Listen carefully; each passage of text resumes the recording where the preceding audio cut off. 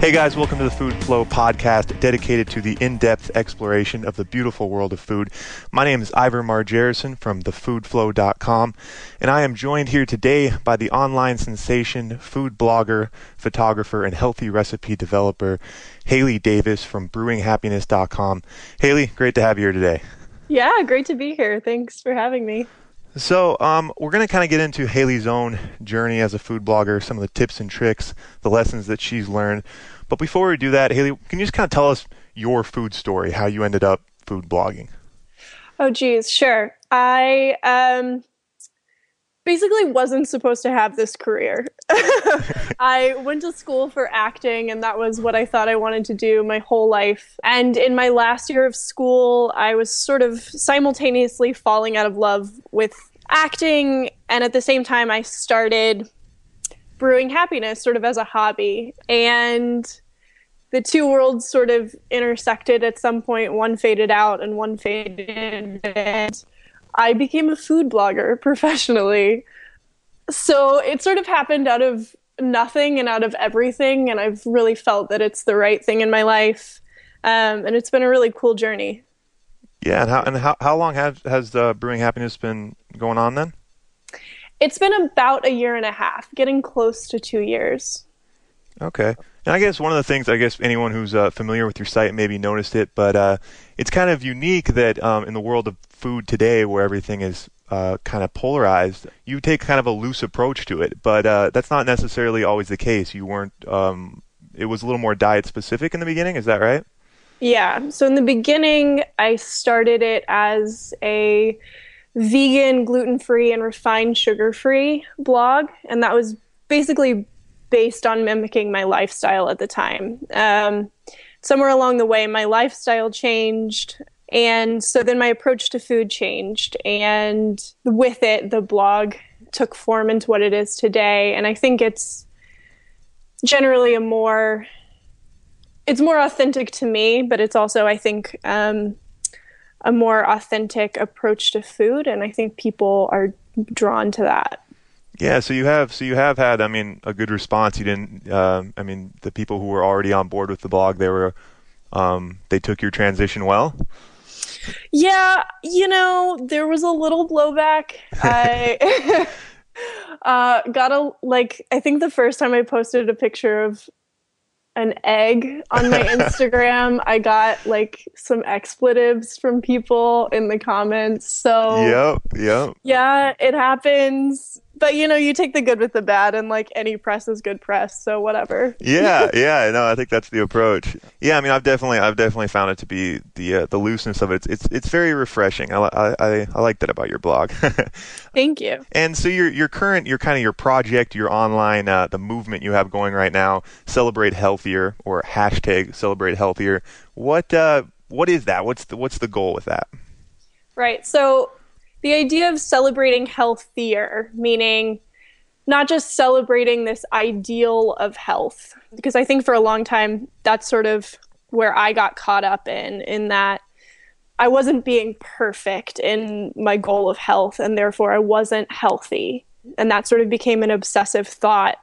So the idea of celebrating healthier means we're celebrating all the little steps and knowing that all those little steps do equal health. Simple switches in our diets, the choice, one day to eat a salad instead of eating a burger, and then knowing that it's okay to eat a burger if you want to, or, whatever it is, French fries or... Yeah, not mentally attacking yourself for breaking a little rule, right? Exactly, all the time. And I think even having that grace for ourselves, that's healthy. That's being mentally healthy. And I think, when people think of health, they forget to think that mental health is a part of it too. It's not just the food we're putting in our bodies, but it's the stress we put on ourselves. It's, the amount of guilt we feel over food, which I think in our culture, there's a ton of that. There's a ton of food guilt. And that's unhealthy. That's not being healthy, Yeah, I think you're right. I think refined sugar could be bad for digestion, but certainly stress is, physically hard on your digestion as well. And that aspect, I think a lot of people forget. You're right. Totally, yeah. So it's finding balance between the two, knowing that, refined sugar isn't good for you, but neither is stress. So like if you need a candy bar at the end of a hard day, like breathe and let yourself have that. Yeah, that reminds me of A.J. Jacobs in his book Drop Dead Healthy. I remember he's telling a story and he's talking about trying to find that balance between eating healthy but not being like the person at the birthday party in the corner eating kale chips and hating everyone. Totally. So that balance, yeah, I think that's important. Yeah. So kind of getting into the lessons you've learned as a food blogger, what would you have to say, I guess, for someone starting out, kind of what are the most important things early on? Maybe what would you have liked someone to tell you when you first started out? Oh, there's so many answers to that question. I think first and foremost, it's be authentic. It's really find what resonates with you for food and tell that story, because I think people connect most with authenticity. And I think, there's a lot of flashiness, I think, in anything in our culture, but especially in the blogging world. You think it's a very glamorous life, but that's totally just one aspect of whoever's life it is, So I think when starting out, people imagine that blogging is this glamorous thing when really, for at least for a year, I was working over full-time hours and getting paid nothing. Yeah. It's not, you're not going to immediately be making money. It's not glamorous, but if you love it, then it's totally worth it. It's totally, totally worth it. But I think starting out, coming from an authentic place, figuring out what you're good at, whether it's like recipe development or photography or storytelling, and really honing in on that.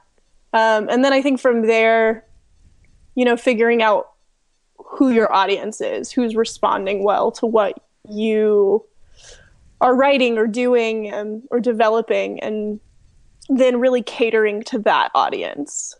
Yeah, that makes sense. And I think, and I like what you mentioned there about the fact that early on in it is it's a full-time job that you're not being compensated for. So if you're not driven by that passion side of it, if it's not what you love, then it's gonna be hard to be motivated to put in hours, I guess, right? Totally, yeah.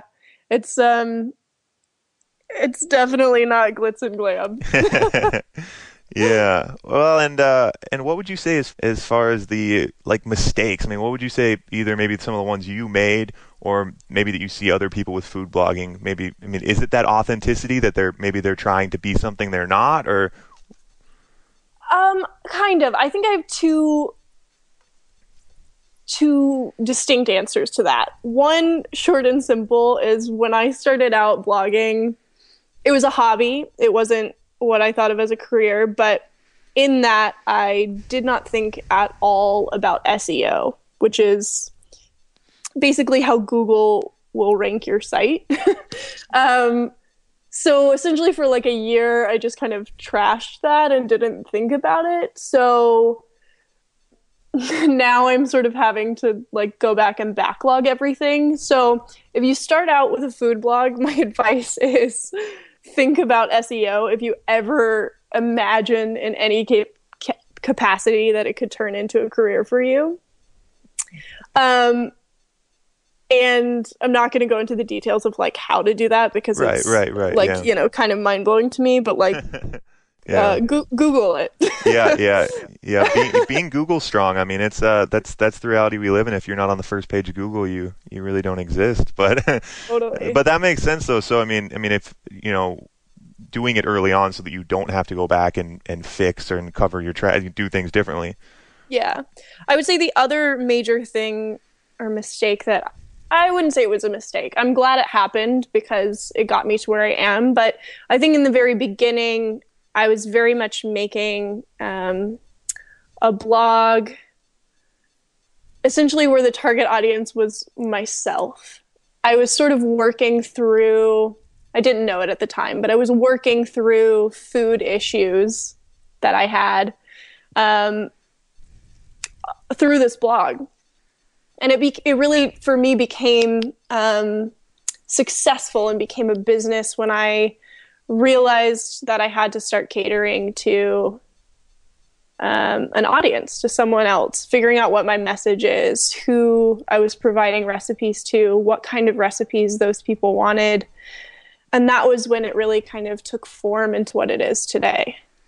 Okay, and that sounds almost like a transition from your own digital, like a public diary, into more of a realm for you're sharing information that other people are kind of looking for. You're kind of helping them more. Is that kind of yeah, absolutely. Yeah.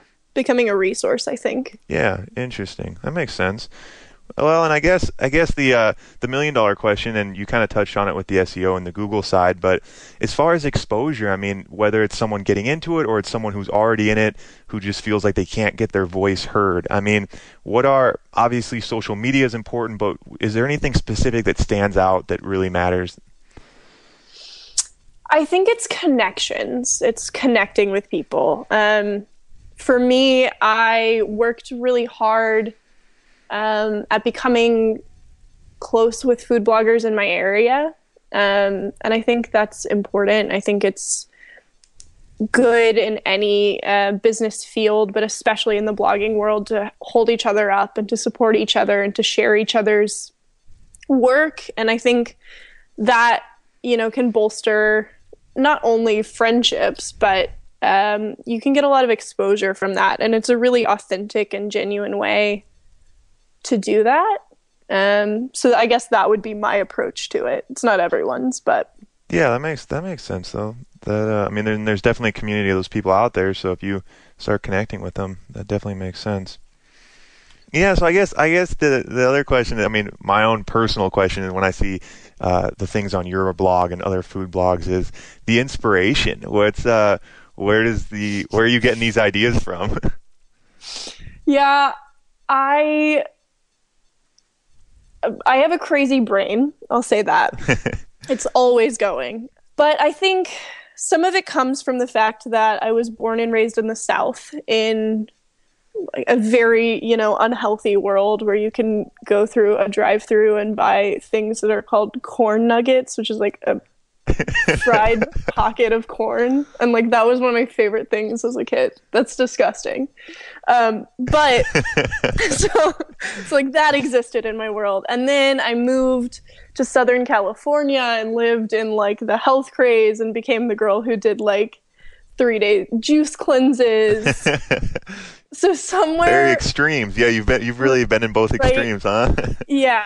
So my style and my inspiration kind of comes from combining the two. So I kind of always think like, oh, what dish did I love as a kid that's like awful for you, and how can I make it better? How can I still eat it now and not like feel like I'm gonna die soon? Yeah. So that's sort of where I get my inspiration. But I think it's great I try to be very seasonally inspired, like going into the grocery store, seeing what's in season, and then kind of like living with that, you generally like produce for a while and seeing what it would pair best with. And then I always end up thinking to myself like, oh, this would pair well with this, but someone's probably already done that. So how can I make it different? Yeah, how can you set yourself apart? Yeah, yeah. So yeah, I don't know. There's no one place that I get inspiration from. It's kind of from everywhere. Well, that background though of the two extremes that you had experience in, that's interesting though, and I like that about your the pop up for the newsletter. It says like healthified, 100% healthified, pointing to the stack of pancakes, and I like that idea because I feel like a lot of people get into the like realm of food and they're like, okay, what sort of salad should I make because I'm being healthy, and they forget that a lot of traditional foods could be made in a way that is healthy. I mean, that's kind of the idea, right? Yeah, absolutely.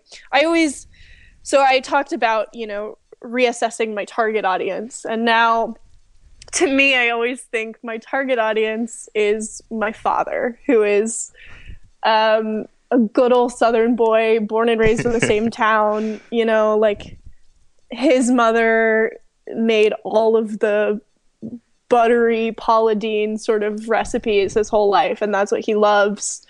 So I always try to think, like, can I get my dad to eat this recipe? Like, can I make it look good enough and, like, just slightly unhealthy enough that he'll eat it, but really, like, secretly it's healthy. Yeah, secretly, yeah. Yeah, that's a good target though. I like that. That's straddling that fence, trying to find. Yeah. Yeah.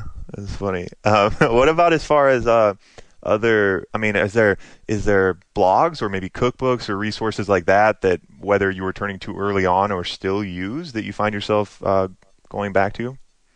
Oh gosh, yeah. I mean, I probably daily look at 30 to 40 blogs. Really? So, yeah. Oh my goodness. Yeah, it's commitment.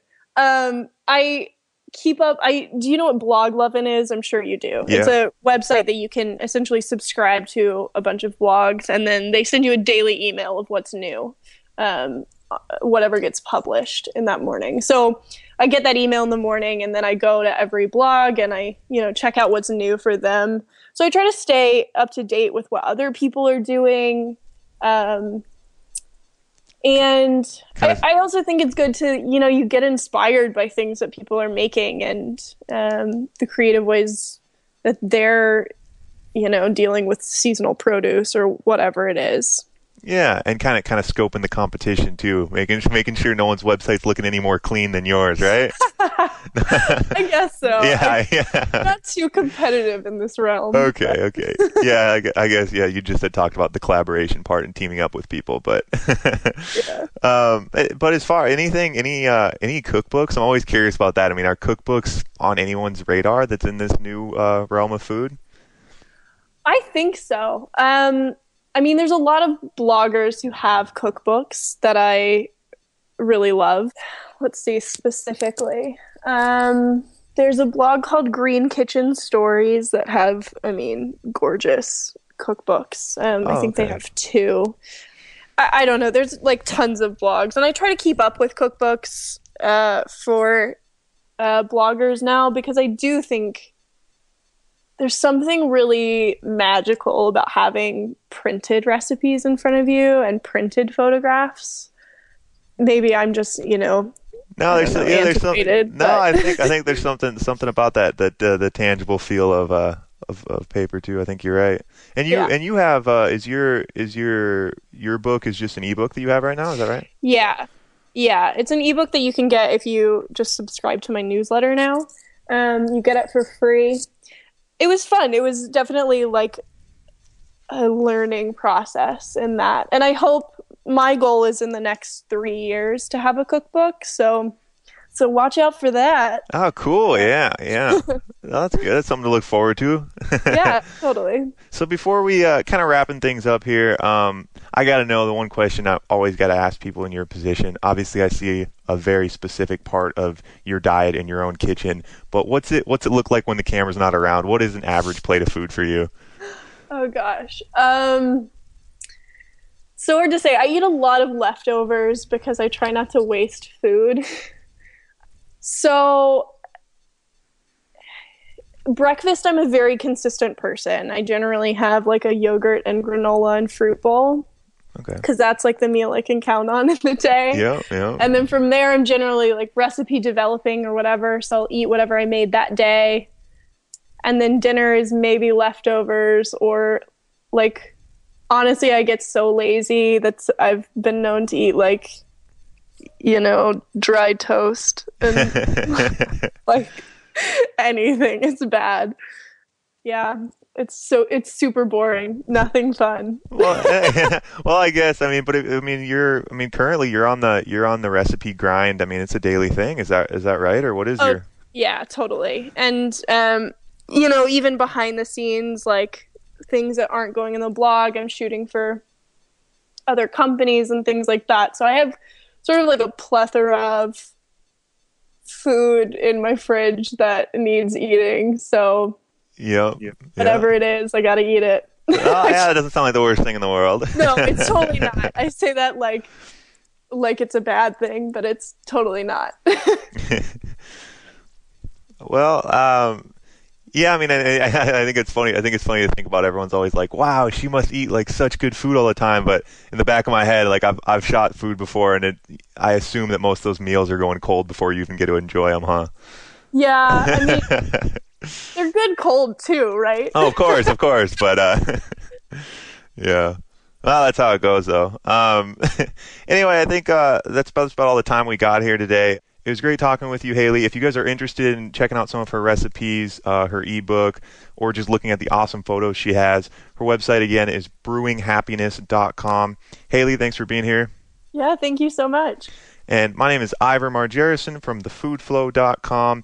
Stay tuned for more Food Flow podcasts. We're going to be checking out everything from nutrition to agriculture. It's going to be awesome. See you guys next time.